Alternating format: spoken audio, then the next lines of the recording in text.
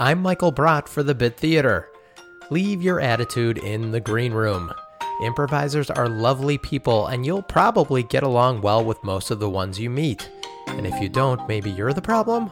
But you won't always get along with the people you perform with. And guess what?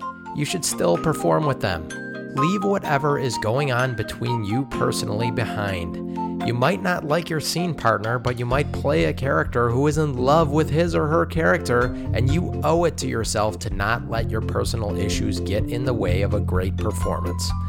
That's your improv tip for the day. If you have a rehearsal, class, audition, or show tonight, break a leg, and I will see you next time.